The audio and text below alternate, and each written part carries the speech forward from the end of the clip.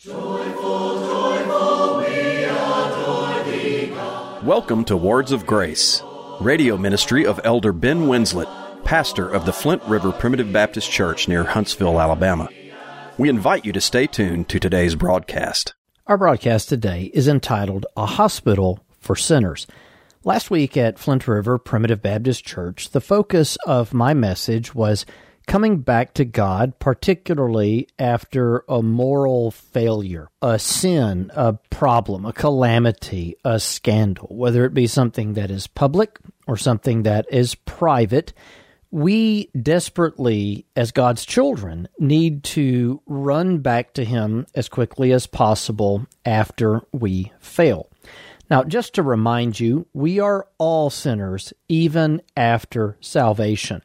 Though our sins have been legally taken from us, we are still practically sinners until we've been either glorified in the last day or we die and our soul goes to be with God, our consciousness with God in glory. If we are yet alive, then we are sinful until that moment when we are glorified. And Martin Luther expressed this as simul justus et peccator, which simply means at once justified and a sinner. Or you might put it in a more contemporary way, we are simultaneously justified, made just, and sinful. In God's eyes, through Christ, we have been declared innocent through the blood of Christ, but we are also still very much sinners as we live here in this world, and as such, we fail. We sin. We miss the mark. We violate God's law. And anyone who says that they no longer do have any trouble at all with sin is either lying to you and to themselves if they actually believe that. We all sin and we all struggle. Now, when we sin, you and I need to remember that we always can come back to God after a moral failure, after we miss the mark, as it were, after we sin, we trespass, we transgress the law of God. We can and we need desperately to come back to Him. Do you remember Adam and Eve in the Garden of Eden after they sinned and they ate of the tree of the knowledge of good and evil, which God told them they should not eat of it lest they die? He commanded them not to eat of it, and He told them that as they did, the punishment, the consequence of that would be death. What is it that they did? They hid themselves. And we still have that nature today. When we sin, our inclination is to hide from God, but what we ought to be doing after we fail is pursuing God. Now, to be very clear, this doesn't mean that there are no consequences to our actions. Quite the contrary. God chastens us if we are His sons and daughters. If we're His children, He chastens us, and this is a rule. This chastening might be physical pain. It might be a calamity that happens as we are obstinate in our sin. He might bring judgment in our lives in various ways. We may merely experience the stinging of a guilty conscience before God, and that is a great form of chastening that God employs on the hearts of His children. And I can tell you that the moments when I sin and I feel in my heart as if I have disappointed God, those are miserable moments. When my heart is broken because I know I've done something that God disapproves of. God chastens every son that He receives according to the Bible. And again, this is a rule with no exception. At the same time, sin never exists in a vacuum, and it has consequences in our lives. Now, again, our subject today is about how we have, as sinners, a hospital to go to and find healing. But right now, what we're emphasizing is the fact that when we sin, we need to run to God as quickly as possible. But just because we do that, it doesn't take away the consequences of our actions, and it doesn't mean that we can escape the chastening rod of God as we do wrong. But just speaking of consequences, a married man who gives in to lust very well might destroy his marriage. And if his wife finds out, and she does happen to forgive him, that trust, that precious trust that exists between husband and wife will have been broken. And it's very difficult for that to ever be repaired. And it's much like Humpty Dumpty that falls from the wall, never to be put back together again. When a husband violates that trust and his wife knows, she simply doesn't have the same level of trust for him as she had before, even if she does choose to stay with him. An unmarried person who commits fornication might end up with a disease.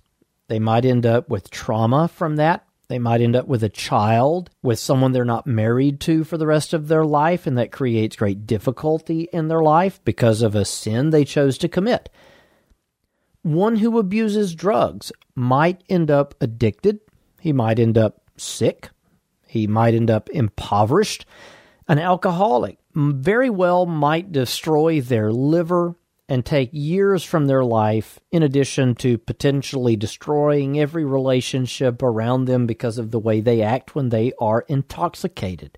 I could go on. Reckless living cuts a life prematurely. Laziness can cause poverty as a person is too lazy to work. The list is long, and as with Paul, as he describes the lusts of the flesh in the book of Galatians and such like, there are so many things like this in the world, sins that you and I are susceptible to, that if we give in to, bring negative consequences that we sometimes have to live with. There are always consequences when we choose to sin. Always. Sometimes those consequences are not as great as they could be, and God is very pitiful. He is merciful to us. He is slow to wrath. He is rich in mercy. But mark my word, sin is going to have a consequence. At the same time, and to be very thorough, this concept of running to God after a failing also does not mean that God approves of our sin, that He isn't offended by our sin, or that He simply sweeps it under the rug. No, God paid for your sin and for my sin, if we be His people, by judging His eternal Son upon the cross of Calvary. Jesus died to take away our sins. The cross is a very revealing place. I want you to think about this. It shows exactly how much God loves you, because God exists as Father, Son, and Holy Spirit for all eternity, the three that are one, the triunity or Trinity, the second person of the Godhead. God loves you so much that God the Son would willingly come and die for you. And it shows how much God hates sin, because He would punish His Son on your behalf. And this is the very heart of the gospel message. Jesus dying on our behalf, though He were innocent. And so God never approves of sin. It offends God so much that God the Son would go to the cross and suffer the wrath of God the Father on our behalf. God is offended with sin. But when we sin, we can and we must run back to God, always run back to God as quickly as possible. So in this message on running to God after a failure that, again, I delivered last week at Flint River Primitive Baptist Church, I engaged in a bit of a tangent that I want to elaborate on with you today. The church is supposed to be a place of healing for people who struggle with sin. Or in other words, the church is a hospital. It is supposed to be like an emergency room to which we go when we injure ourselves with sin. The church is to be a place of treatment. The church is to be a place of therapy. We are to be nourished by the gospel so that we, through the Holy Spirit, experience healing. We are to find healing in the church. Now, if you'd like to watch this message that I delivered last week, you can go to facebook.com/Flint River Church, and you can watch that live stream. You can go to the YouTube channel for march2zion.com, and you can watch it there. It was entitled Coming Back to God, and I believe that it would be a very comforting message to all of us, especially as we are honest about our own sinfulness and our own failings. And if you're dealing with guilt and you struggle with remorse, that message is one that would really bless you, I believe. So again, go to the YouTube channel for marchtozion.com or facebook.com/Flint River Church, and you can listen to that. You can watch that message at your convenience.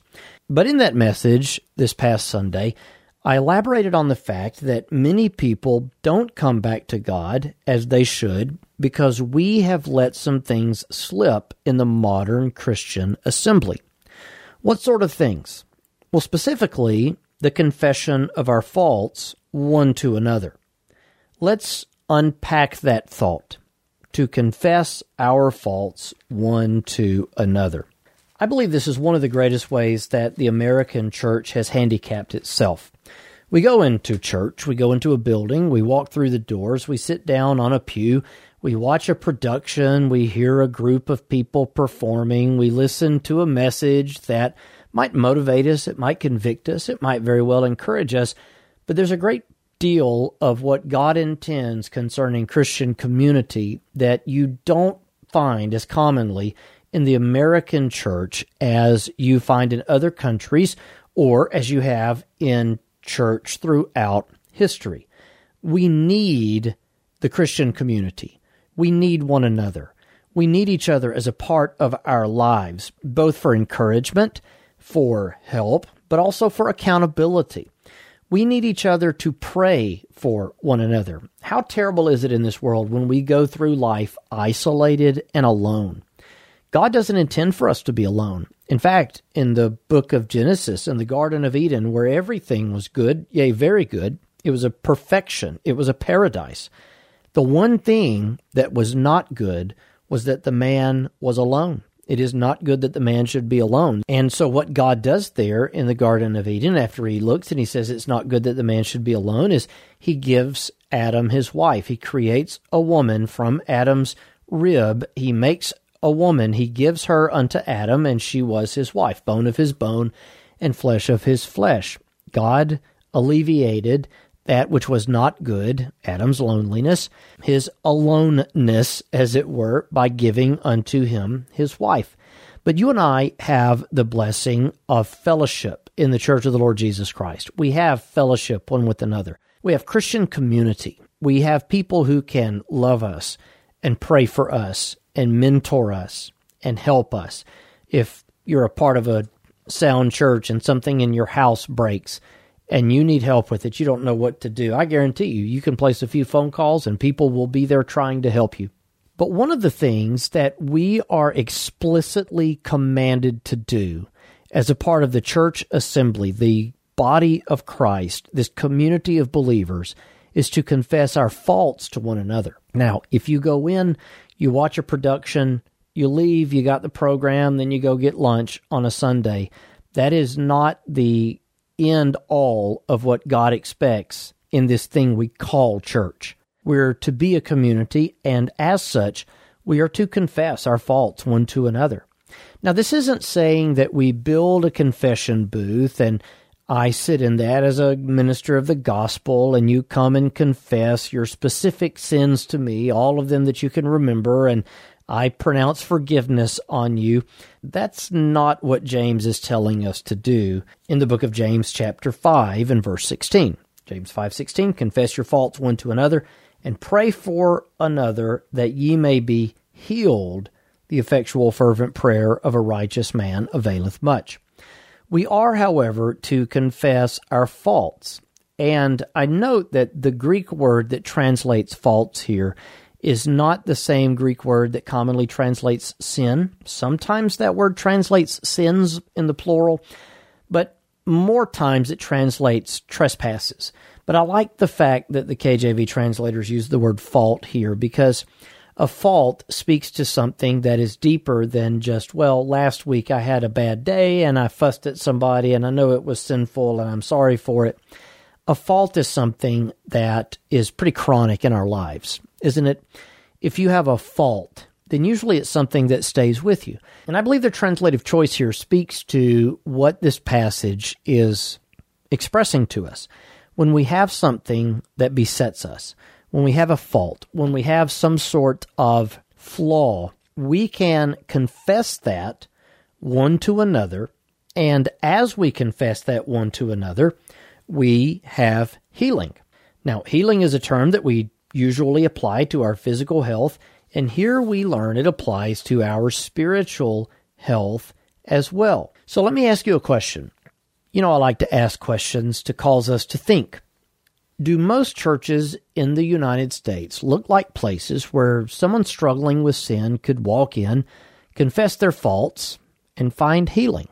I'm not sure, and I ask that question more to prompt the thought in your mind, but I do know that at times, as Christians, those of us who are still faithful to go to church on the Lord's Day, we become a bit high on ourselves and, for lack of a better term, judgy.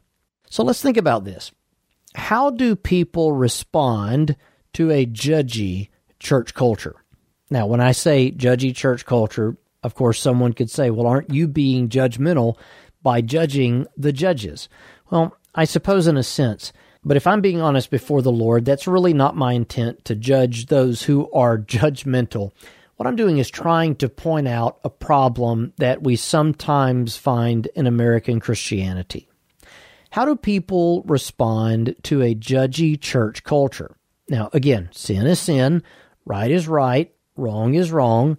There are moral commandments in the Word of God that we are to obey.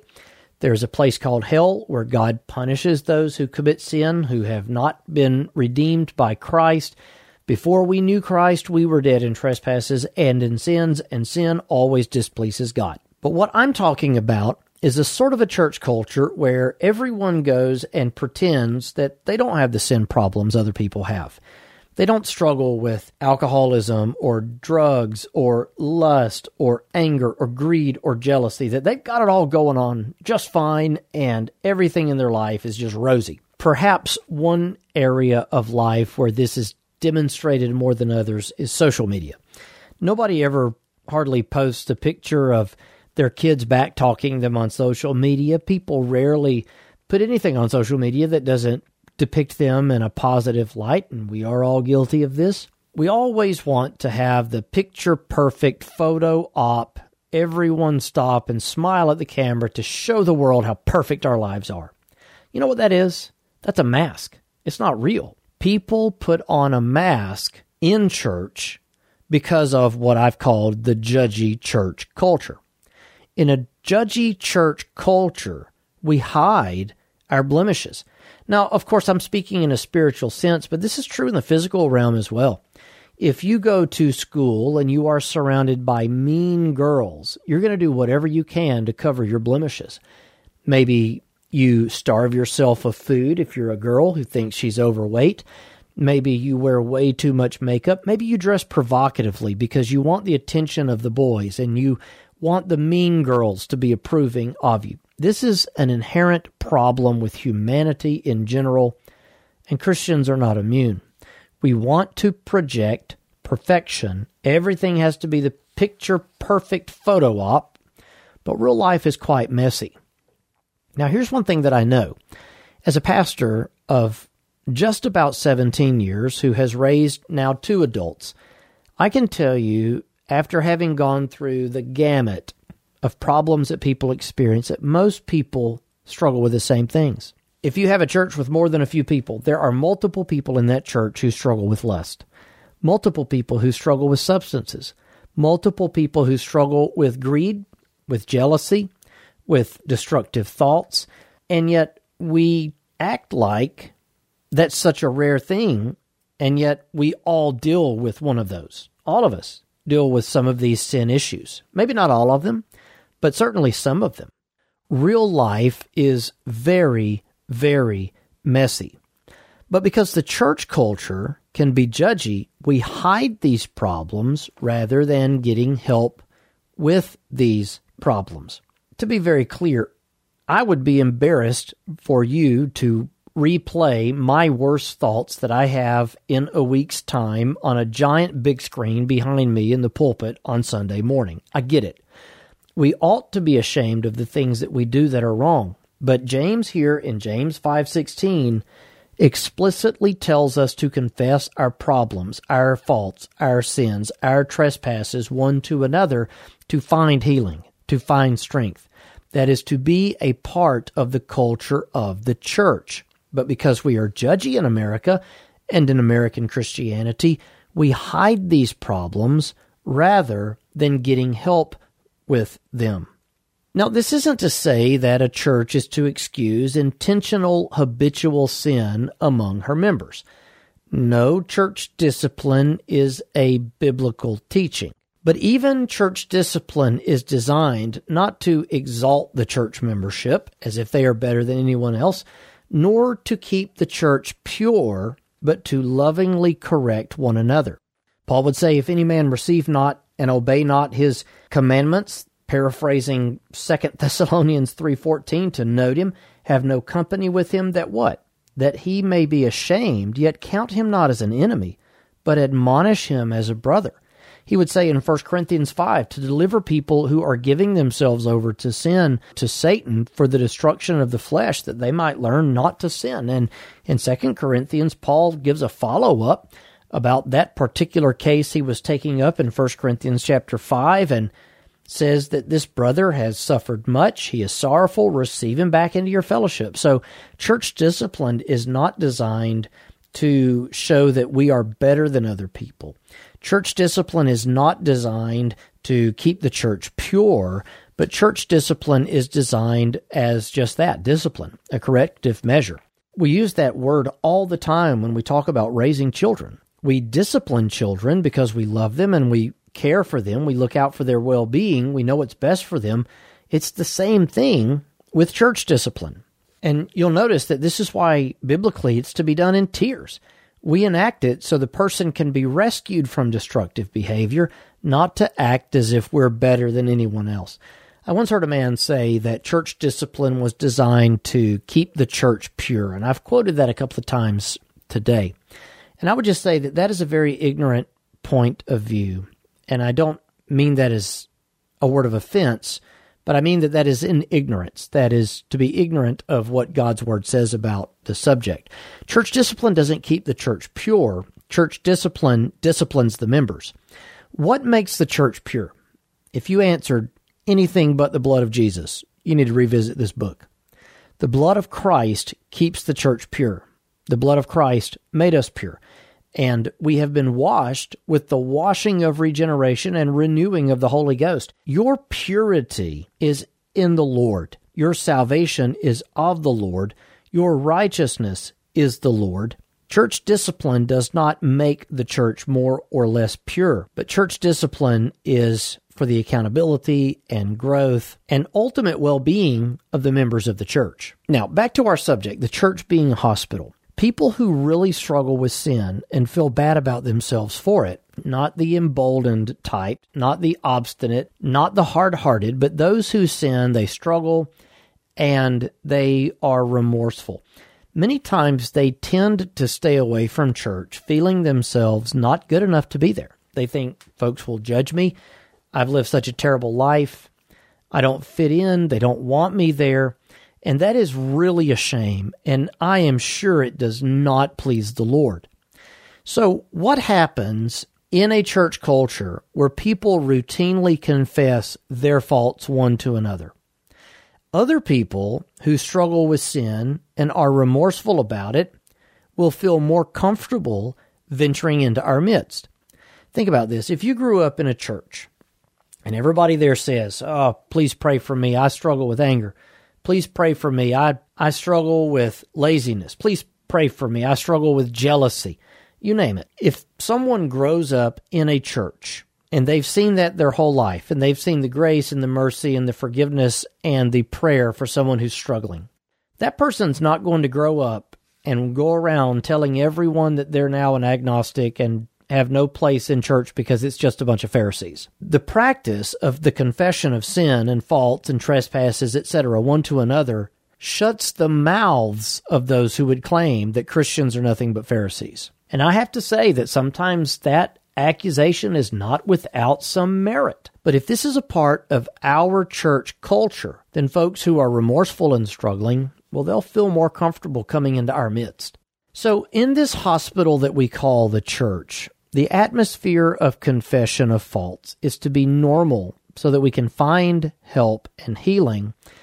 And if the church has a healthy culture of confessing our faults one before another, then those who fall away, they won't have near the issue returning if God works on them and convicts them that they would have had if they were ashamed. Could you imagine going to the ER and being interrogated whether or not foolishness led to your broken arm? Did you know it is the responsibility of the medical community to treat you without bias as far as what led to your condition? If you get a man who is shot in a hunting accident and you get a gangbanger who is shot in a drug deal gone bad, the ER people are not going to say, well, let's see here. Did this guy bring it on himself? Are we better than him? Is he really welcome here? No, they're going to do everything that they can possibly do to save the man's life, whether he were shot in the middle of a drug deal or it was a simple accident because he didn't have on enough orange at the hunting club. That is how we are to be as the church. If you went to the hospital and they began to judge you before treating you or instead of treating you, how offended would you be? Could you imagine the lawsuit that would be?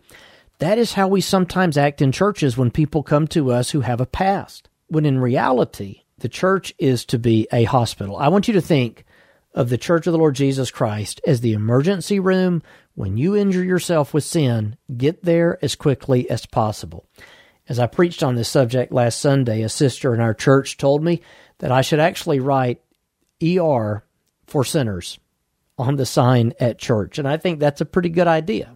We might add that to the sign soon. So as we begin to bring our thoughts today to a close, let's further elaborate on this concept from Scripture, because I want you to get this point that the church is a hospital for sinners.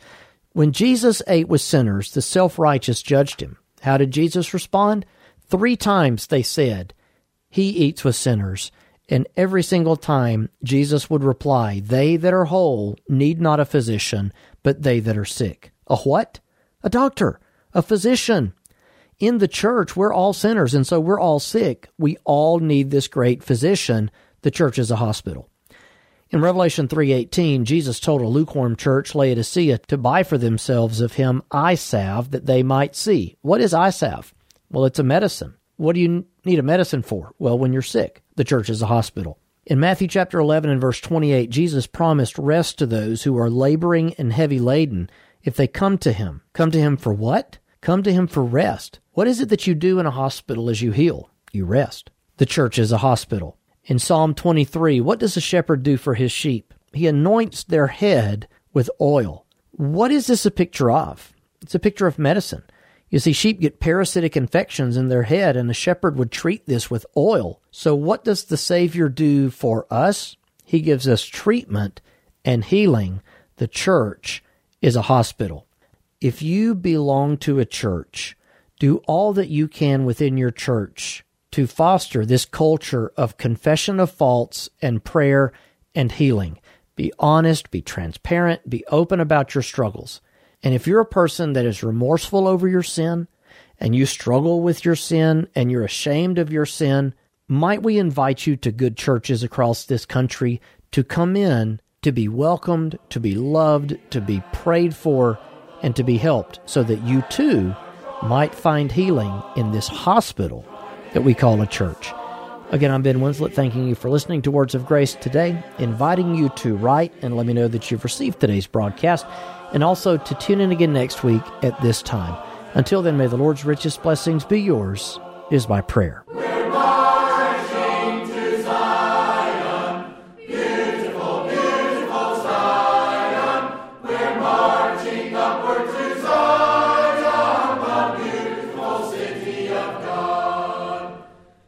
If you enjoy the messages you hear on Words of Grace, consider this your invitation to visit a Primitive Baptist church in your community. Copies of this and other broadcasts are available for download on iTunes and on our website. Address your correspondence to Words of Grace Radio, 641 Moontown Road, Brownsboro, Alabama, 35741, or visit us online at flintriverpbc.org.